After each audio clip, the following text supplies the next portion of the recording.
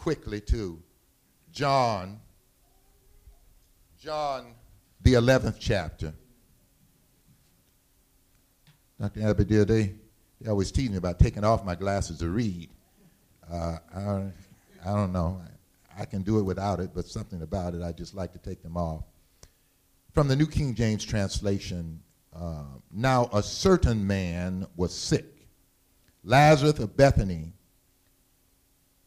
the town of Mary and her sister Martha. It was that Mary who anointed the Lord with fragrant oil and wiped his feet with her hair, whose brother Lazarus was sick. Therefore the sisters sent to him. It's always good to send for Jesus when we're in trouble, isn't it? The sisters sent to him, saying, Lord, behold, he who you love is sick. When Jesus heard that, he said, this sickness is not unto death. Watch this. But for the glory of God, that the Son of God may be glorified. Now drop down to verse number 38, if you will. Then Jesus, again groaning in himself, came to the tomb. It was a cave. If it's not Jesus calling, don't answer, whoever that is.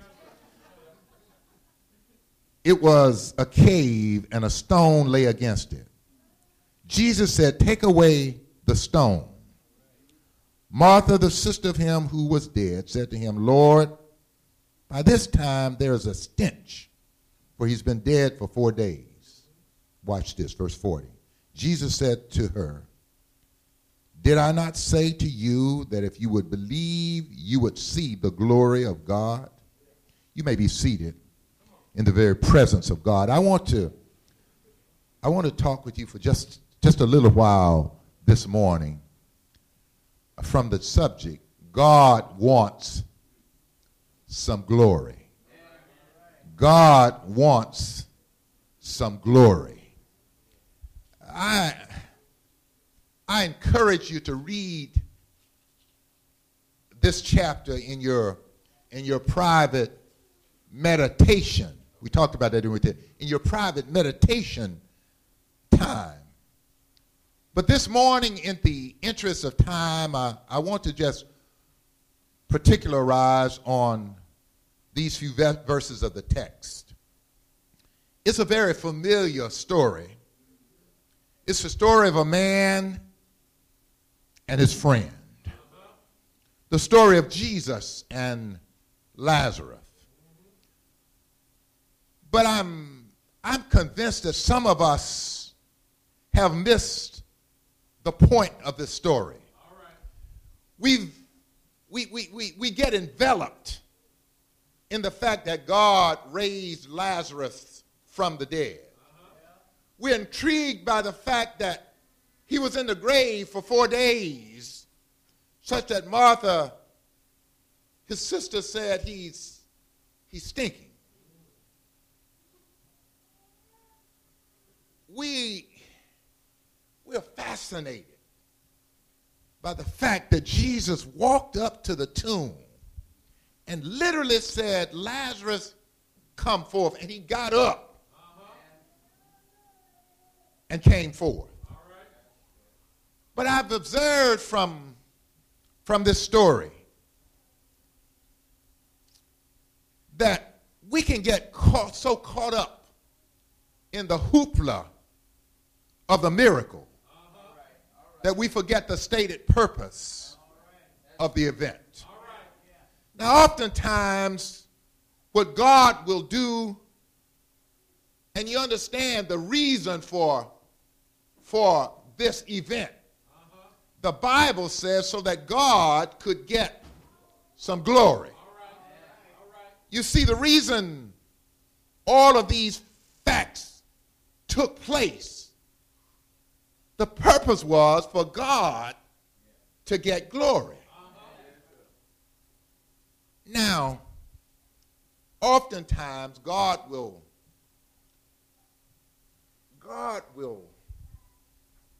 do some interesting things so that he can get some glory. God will put you in a situation and it looks bad bad. It looks bleak. It looks bland, but he does it so that he can get some glory. Let me give you, I see I'm not going to get through this lesson, so let me give you my 3 points in the beginning so you'll at least know I had an outline. God wants some glory in 3 ways, Jay. He wants glory through Christ. He wants glory through the church. And then he wants glory through you. John, the noted apostle, recorded this monumental incident.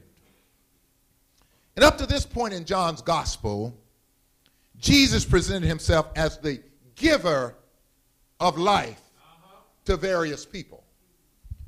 To Nicodemus, he offered eternal life in chapter 3. To the Samaritan woman, he was the water of life in chapter 4. To the nobleman's son, to the lame man, the restoration of life in chapters 4 and 5. To the hungry multitude, he was the bread of life in chapter 6. To the believers in Jerusalem, he was rivers of living water. To the blind man in chapters 8 and 9, he was the light of life. And to the sheep who followed him, he was the abundant life in chapter 10.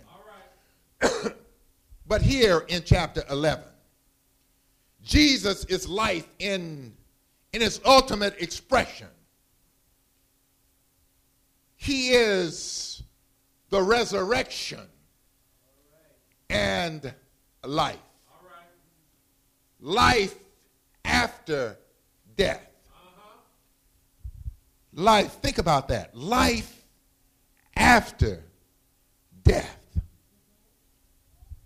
The Gospels tell us that Jesus raised others from the dead, including the widow's son in Luke 7. I'm going to be where you want me in a minute. And Jairus' daughter in Luke 8. These people represent a cross-section of ages and social backgrounds to whom Jesus gave back human life. All of them, including Lazarus, was raised, but eventually they died again. However, Lazarus' story stands out because John uses it as a sign of Jesus' ultimate life-giving power. And as with all of the miracles in this gospel, it glorifies God. If you will, let me paraphrase this text. Let me give it to you in terminology that you can relate to. The setting is clear. Remember, I'm paraphrasing. The setting is clear. The scene is in Bethany, that suburban town about 2 miles east of Jerusalem. It's strategically placed on the road to Jericho. The main characters of this event are Lazarus, Mary, Martha, and of course, Jesus. The argument has been made that this is the greatest of our Lord's miracles, and I'm not going to disagree with that. That's not my case. I won't argue that today. But the scene is this. Lazarus is sick. He's in intensive care at Bethany Regional Medical Center. He's probably on a respirator. His EKG looks bad. His EEG, help me, Dr. Abadir, his EEG it's not registering brain impulses. And so his family sent for Jesus. They notified Jesus that Lazarus, your friend, your boy is sick. The one you love is sick. Now get this. Don't miss this. The Lord did not go out to Walgreens and get a get well card, Kim.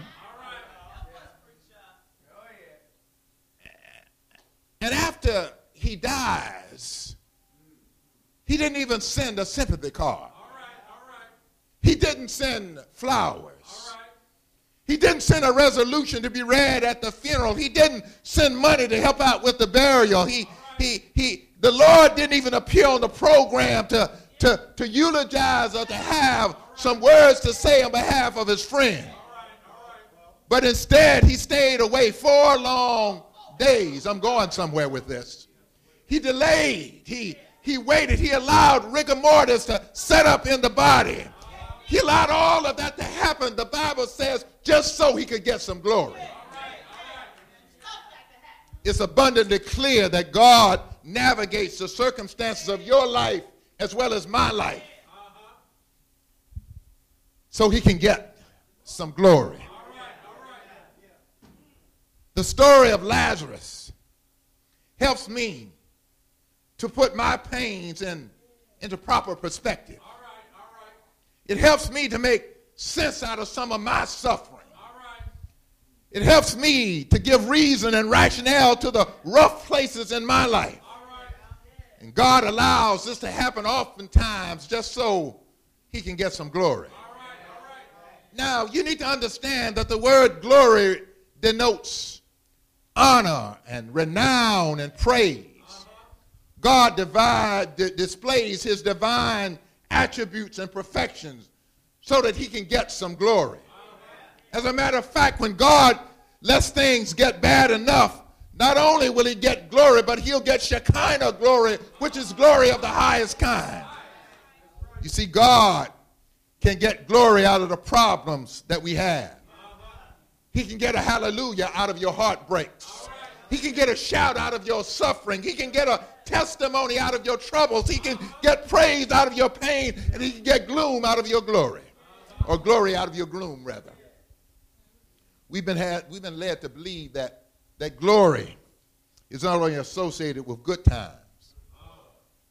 We've been led to believe that all we have to do is cry out to God, and he acts like some kind of cosmic bellhop that comes rushing and takes away all of our problems. But I came to tell you this morning that oftentimes God will wait. God will delay. God will allow things to look bad. God will allow things to get bad. God will allow your life to get desperate, all so he can get some glory. You see, God, when you call him, like Mary and Martha called him, he could come instantly.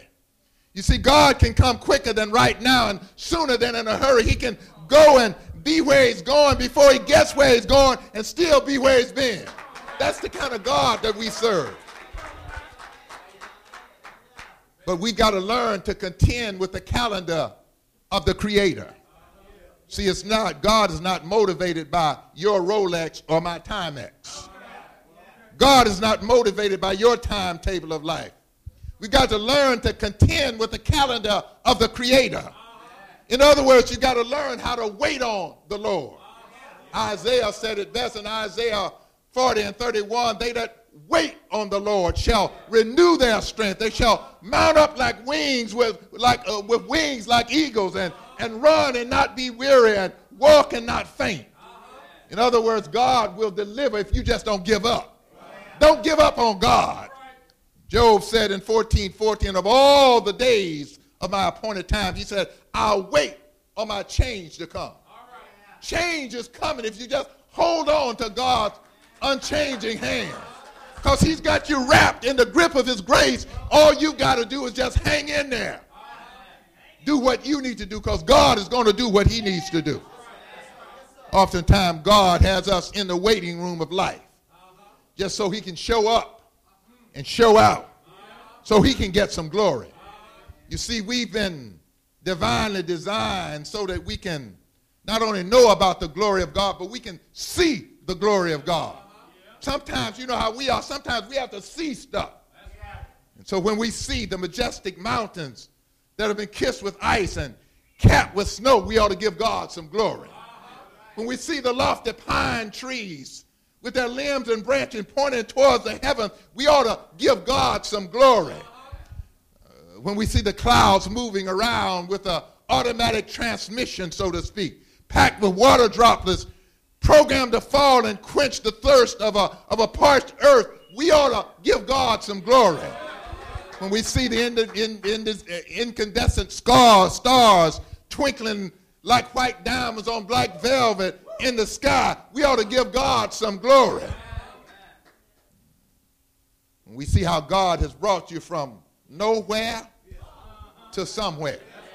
You do know we didn't always have it like this. You do know that we had some struggles before in our lives. You do know that we had some hard times in our lives, but God has brought us from there to here. We ought to give him some glory. You see, God allows us to see that he's a generous God. That's why the Bible says in John 3:16, for God so loved the world that he gave. He gave, and so he gives us 2 eyes for observation, and gives us 2 ears for information, and 2 nostrils for inhalation, and 2 lips for conversation, and 2 legs for transportation, and 2 feet for foundation. I tell you, he's a generous God. So you ought to give him some glory. You ought to take your 2 eyes and look into the Word of God. You ought to take your 2 feet and walk into the house of God. You ought to take at least one of your hands and reach down and lift somebody up. You ought to take 2 lips and tell somebody about the goodness of God. You ought to take 2 hands and clap for God every now and then, just to show him some glory. I'm almost done, but I just have to talk about the glory of God. Sometimes God has to let your stuff get bad. Yeah, he has to let you sometimes get fired from your job. Sometimes he has to let your house go into foreclosure. Sometimes he has to let you go through a bad relationship or a bitter divorce. Sometimes he has to let one of your children act a stone fool. Sometimes he has to let you get sick and looks like you're going to die. Sometimes he has to let your checkbook look like a wreck book. Sometimes he has to let you get aggravated and throw up your hands and say, what's the use? But God. You see, he waits. He waits until the last day sometimes. Sometimes he waits till the last hour. Sometimes he'll even wait till the last minute just so he can get some glory. You see, sometimes things look bad, but God knows what he's doing. You see, it looked bad when old Moses and the children of Israel came up to the Red Sea, and they had mountains on either side and Pharaoh's army behind them and all this water in front of them. But God delivered them on dry land. It looked bad when Daniel was in the lion's den facing those angry, hungry lions.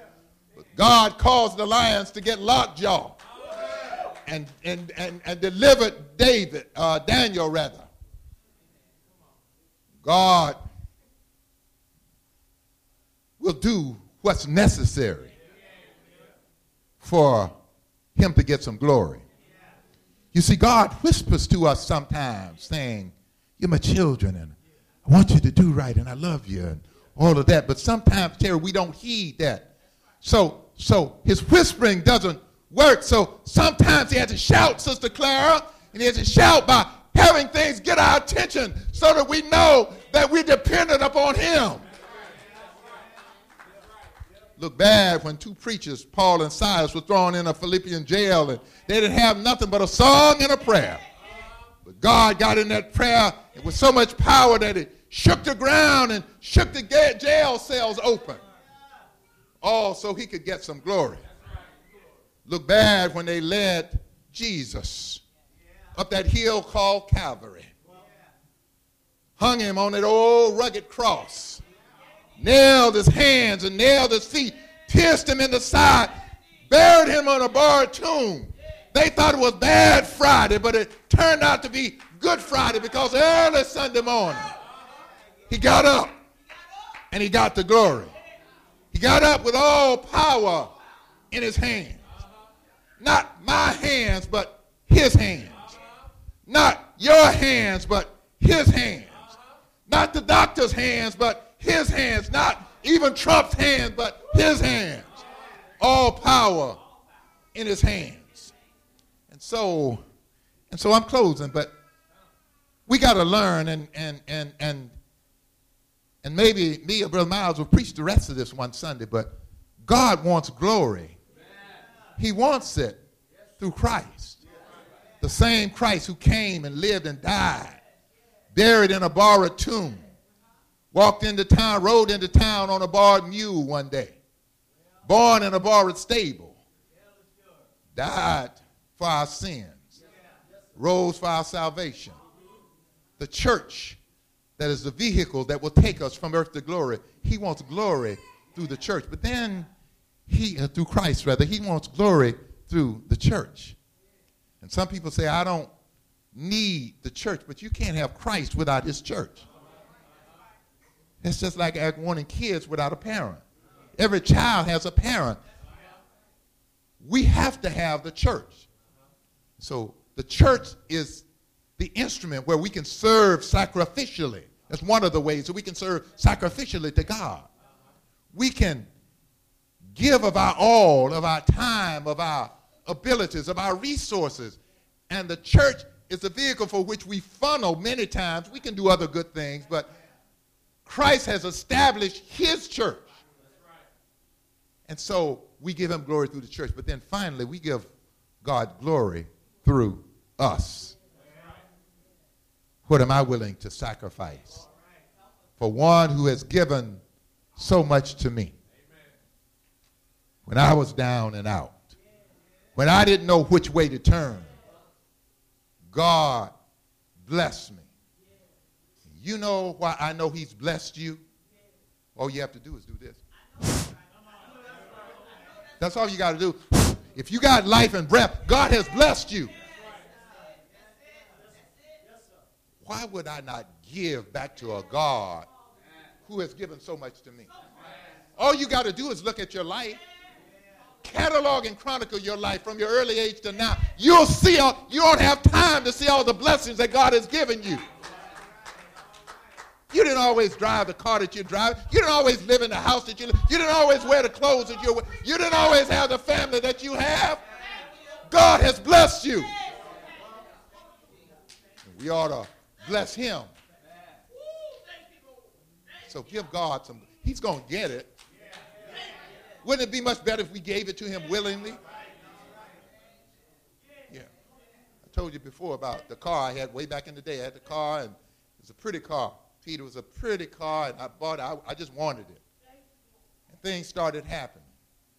You know, the transmission, when I got the transmission fixed, the water pump went out. The water pump got fixed, the starter went. You know, just one thing after another. And you know what I did?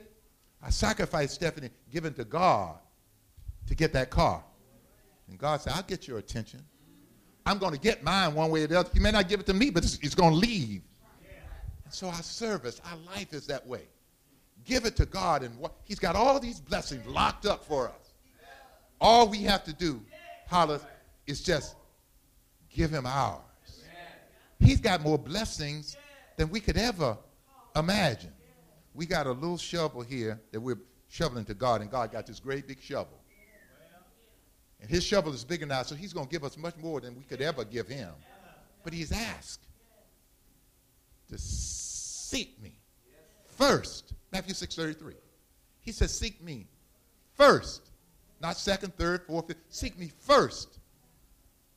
And then he says, all this other stuff, I take care of it. You just get your priorities straight. I'm done. I know some people already told me they got to leave early, so I'm done. But give God some glory, because he wants some glory. That's what he wants. He wants some glory, so give him some glory. And don't start. We talked about in Sunday school this morning. Don't start. Don't let this fall on deaf ears and you walk out the door and you forgot. You don't even remember. It's not about me. It's about the word of God. And so if you just internalize God's word for your life, it'll bless you. If you're not a member of the family of God, you come through his plan. He has a plan of salvation, that we hear his word, that we believe it with all of our heart. That belief is called faith. The Bible says in Hebrews 11 and verse number 6, without faith, it's impossible to please God. It's a matter of impossibility to please God without this unquestioned belief in God. And it's an active belief that will cause us to do some things. What will it cause us to do? It will cause us to change those things that we're doing that are contrary to his will and start doing those things that are consistent with his will. That change is called repentance. And then we have to be courageous, bold enough to openly acknowledge that I believe that Jesus Christ is the only begotten Son of God, and then be willing to go into water baptism. It's a burial. Christ lived, died, buried in Joseph's new tomb, and rose again the third day. We live in this crazy world that we live in. We die to sin. We're buried in the watery grave of baptism, and we rise to walk a new spiritual life. That's God's plan. It's not my plan. It's not anybody. It's God's plan. And when we follow God's plan, it always works out. Yeah. Maybe you're here today and you just need prayer. Yeah. You know, the Bible still says the effectual, fervent prayers of the righteous availeth much. We can gain a lot through prayer. God is a prayer answering God too. He's a prayer answering God. So when we pray sincerely and earnestly to God, he will always answer. Now, don't get this mixed up. He may not answer exactly when you want to answer. The Bible says you have not because you ask amiss. Sometimes we ask amiss. We ask for crazy things sometimes. Man used to tell me when I was a little boy, said, son, you're crying for bread and you got a loaf under each arm. That's what we do sometimes. You know, we pray for money and don't want to work a job. I'm just saying, you know, we pray for a lot of things that we don't do our part to do. So if you're standing in the need of prayer for any reason, we have some response cards here that we can get to you. You can come down and fill out a response card. But God is a great God. He's a good God. He's an awesome God. But he wants some glory. Give him your glory. As together we stand and sing for the song of encouragement.